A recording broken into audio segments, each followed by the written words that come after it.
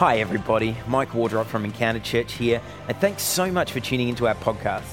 Our prayer is that through this podcast, you could have an encounter with Jesus that will change your life. And now get ready for an inspiring message from our teaching team.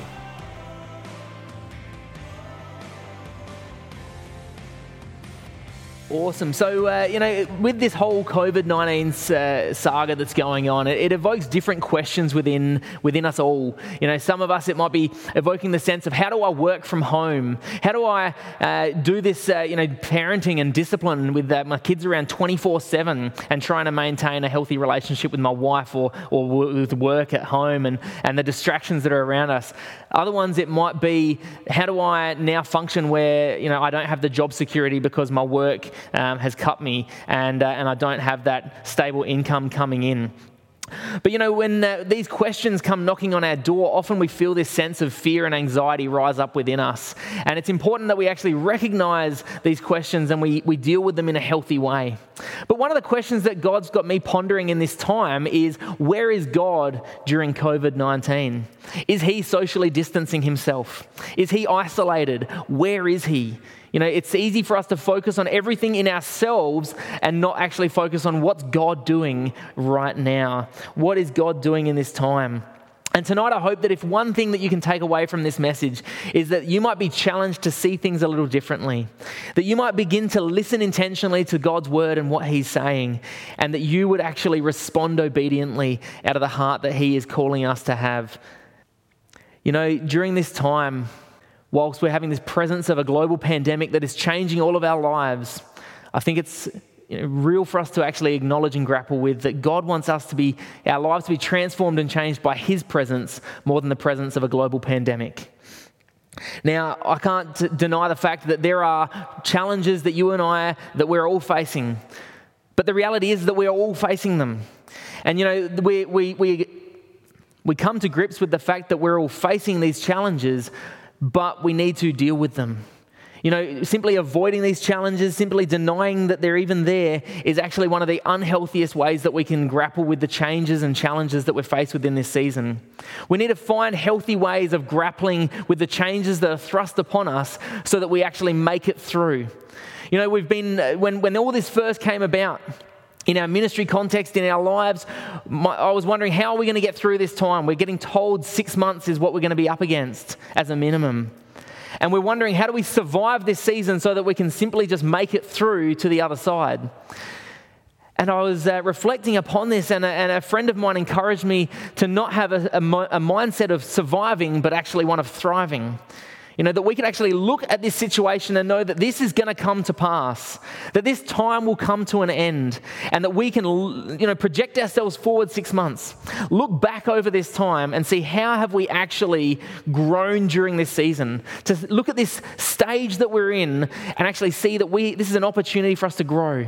It's an obstacle, a challenge for us to overcome, and that we do that by pressing into God and seeing what is his purpose, what is his plan, and what is he doing in this time, in this season. It's not by this extreme of avoiding, and it's also not by the other extreme of totally focusing on all the negativity and the things you can't do and all the restrictions that are now in place, but actually on focusing on some of the things you can do. You can pick up your phone and ring a friend. You can write a handwritten letter, maybe sanitize the pen first and wash your hands before you pick up the paper, but you can actually write a letter to someone. Maybe it's an old lady that lives down the street from you, or your grandma that you haven't spoken to in a while. Write a handwritten letter.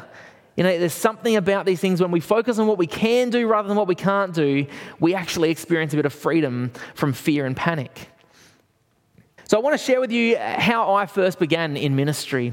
And it's a moment when God really interrupted my life, which I think is an interesting thing to reflect on at the present moment in time.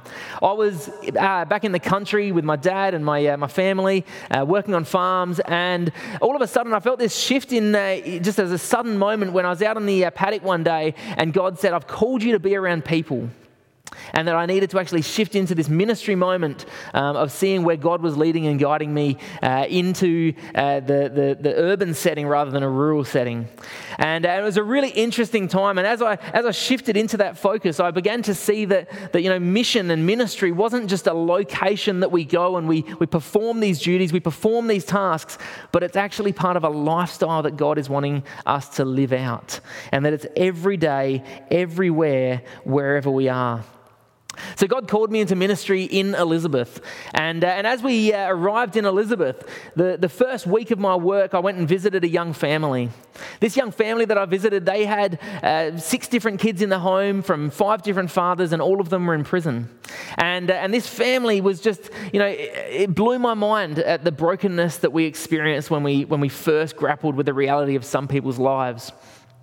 And upon leaving that house that day, I remember vividly seeing this roller door of this car garage. And it was dented in, it was graffitied. And God put this curiosity in my brain of thinking, what kind of car is behind that roller door? And as I began to ponder these thoughts, my mind went back to this beat-up old Datsun on the farm, which was, engine missing, the wheels were all removed, up on blocks and just covered in dust. It wasn't functional. It couldn't even drive. And then God spoke this word and reminded me of this verse in 2 Samuel, where the prophet Samuel comes to anoint the next king of Israel. And he goes and anoints David. But when Samuel first arrives on the scene, he sees the older brothers and says, hey, here is the next king of Israel, what looked as the right fit for the job. And God said these words to him. He said that man looks at the outward appearance, but God looks at the heart. And God encouraged me in this passage to actually, he said to me, I want you to call out the Porsche. I want you to see the rough exterior that surrounds people's lives, the brokenness that exists around them and within them, and actually speak potential into their being, because I created them, I love them, I know them by name, and I actually died for them, that they could be redeemed and restored to the value that I've set for them before the world began. And maybe that's a message for you right here, right now, before I even get into the real message this evening. But that God has value for you. That in this moment you might be seeing and feeling a sense of abandonment, of isolation, and to hear afresh that God says that you are valued and that He has potential over your life. And so I come into this moment and we begin to run a youth ministry in Elizabeth, and then eventually we plant this ministry out in the streets where we are basically connecting with volunteers from different churches to come together in unity and to actually see how we can connect with the young people on the streets, speaking that potential into their lives through building relationships where they are rather than inviting them to where we are in a program sense. And one of the words that God has put on over our lives is to actually see that they can live beyond themselves. That it's an aspect that it's not something that we need to be so self-consumed and focused on how everything in our life is about us. When we think about the questions around COVID and what are we engaging in, it's about me. How does this affect me? My life, my work, my family, my security. It brings to a reminder for me that how self-centered we are in this world.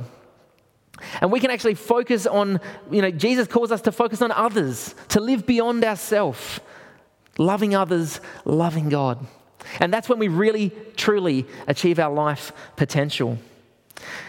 Now, the real message I wanted to get into tonight, which I'll begin with, is found in Luke chapter 2. So if you've got your copies of God's Word, right now in your living room as a family, with friends, whoever it is that you're gathered with there, I encourage you to open up your copies of God's Word, and we'll be reading from Luke chapter 2, verses 8 to 20. And it begins here in verse 8 where it's talking about the time when Jesus was about to be born in Bethlehem. And we come to this time and it says that there were shepherds gathering nearby. And the shepherds were gathering nearby guarding their flocks. They were guarding their sheep. They were doing their job. But there's this question that begs within me of what are we trying to protect in this season? What are we trying to hold on to that we need to let go of? We need to give up a sense of control and see that God is actually doing something. It's not about us. For me, before I got called into ministry, I was trying to figure out what my purpose was in life. I was holding on to this insecurity around what I was going to do, where I was going to end up, and how much money I was going to make, who I was going to be married to, all these things that I was holding on to, in a sense, a bit of self-preservation mode, trying to protect who I was by actually, in a weird way, by being afraid of stepping into what might be. And these fear-based mentalities actually trap us in a sense of controlled by fear. But God reminds us in 2 Timothy chapter 1 verse 7, where he says that God did not give us a spirit of fear, but he has given us a spirit of power, of love, and a sound mind. Now that's what God wants us to tap into. The next part of this story in verse 9, the shepherds, they are suddenly shocked by the appearance of an angel before them. And their response, like yours and mine, to this whole COVID situation, like any of us when someone jumps out from around the corner, they are afraid, they are frightened, they're actually, it says here they are terrified. And I wonder, what is it that is causing you to be terrified in this situation? What is it? Actually be real with those feelings of fear that you're feeling, those thoughts that you're engaging with. Be real about them. Don't suppress them, but deal with them in a healthy way. My daughter at home, I've got a almost 4-year-old daughter, Zara, at home. And when she's hiding, she's playing around in her bedroom, and then all of a sudden someone walks through the hallway, and it's either her mum, myself, or her younger brother. And all of a sudden she jumps into her bed and says, "Daddy, I'm afraid of Mummy." Now she's actually not afraid of her mother, but it's this sudden onset of something that she wasn't expecting that causes her to be afraid.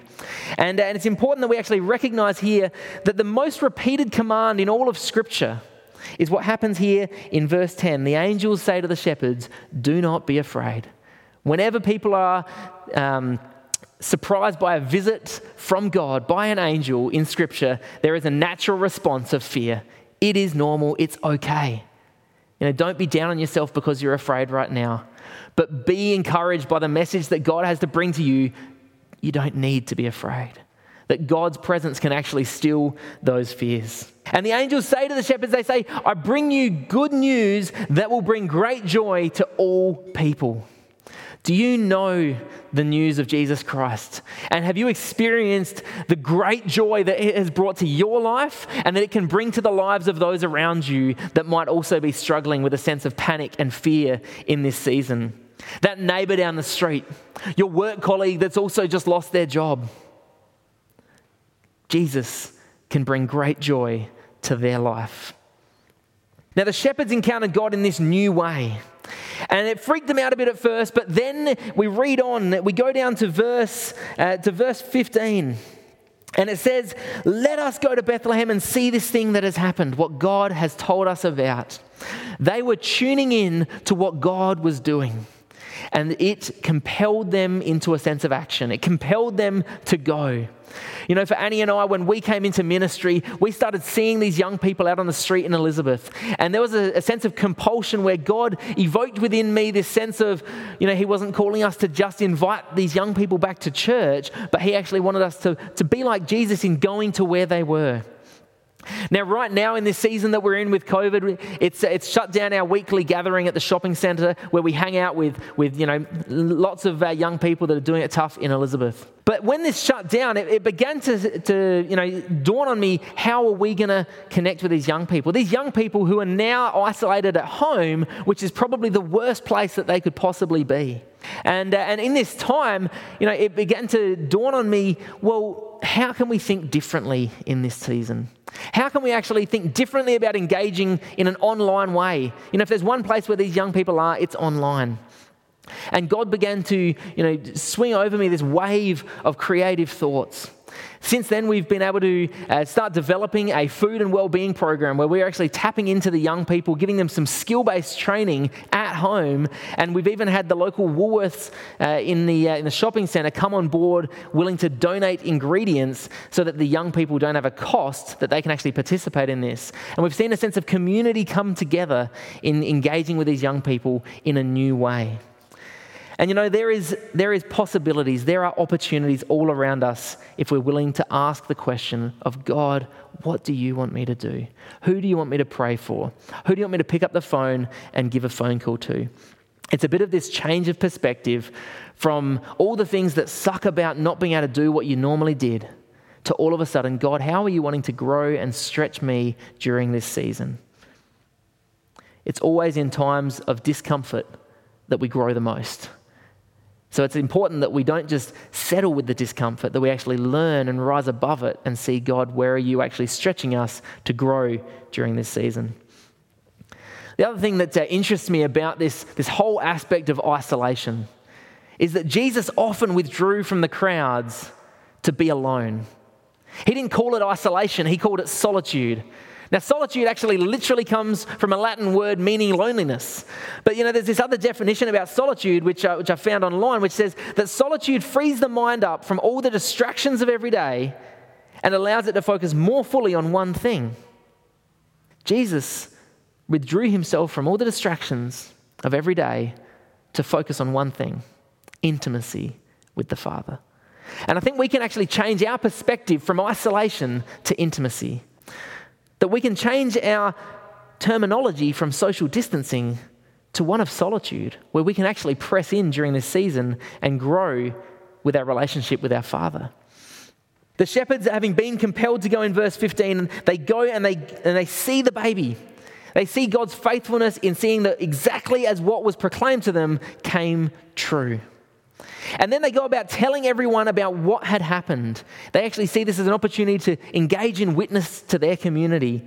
And everyone who heard them was astonished. There was a sense of excitement that was brewing because they were willing to go rather than just stay trapped in their fear-based mentality.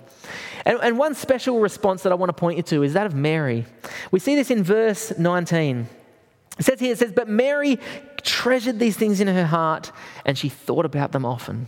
There was this special aspect about Mary here, other than everyone else that they had shared with, that she actually really treasured this. There was some kind of change that happened within Mary because of the shepherd's obedience to go.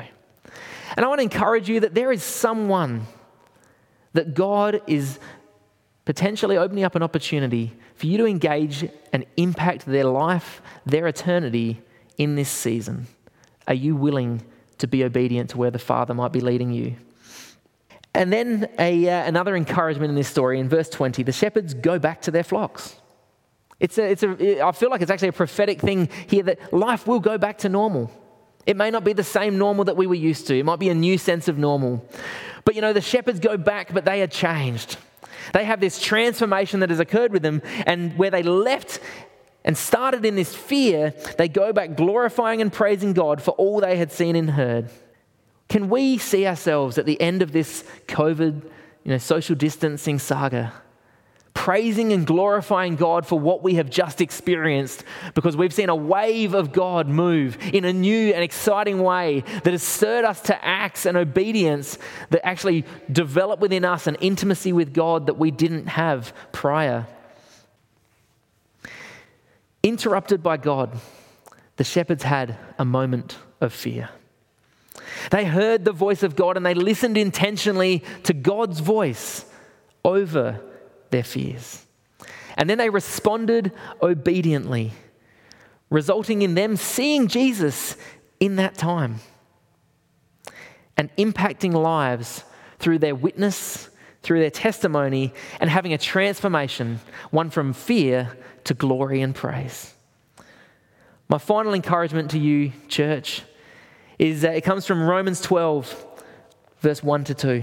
And it says this, I plead with you, brothers and sisters, in light of everything that God has done for you, give your bodies to God. Let them be a living sacrifice. It says that out of a thankful reminder of God's faithfulness, that we're to give our bodies, give our lives as a living sacrifice.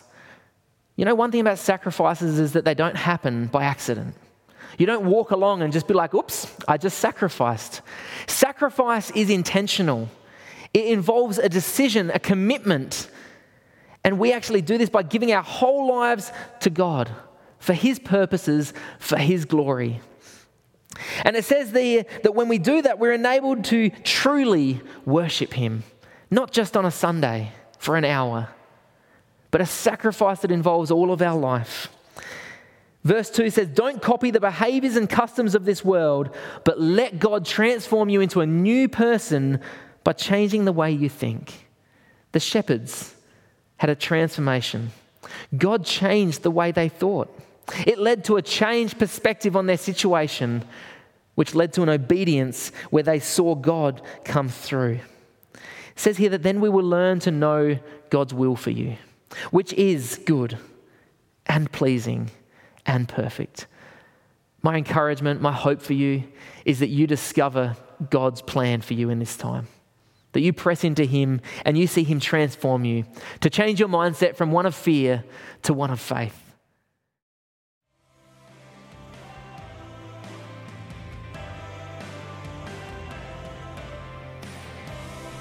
Thanks so much for listening.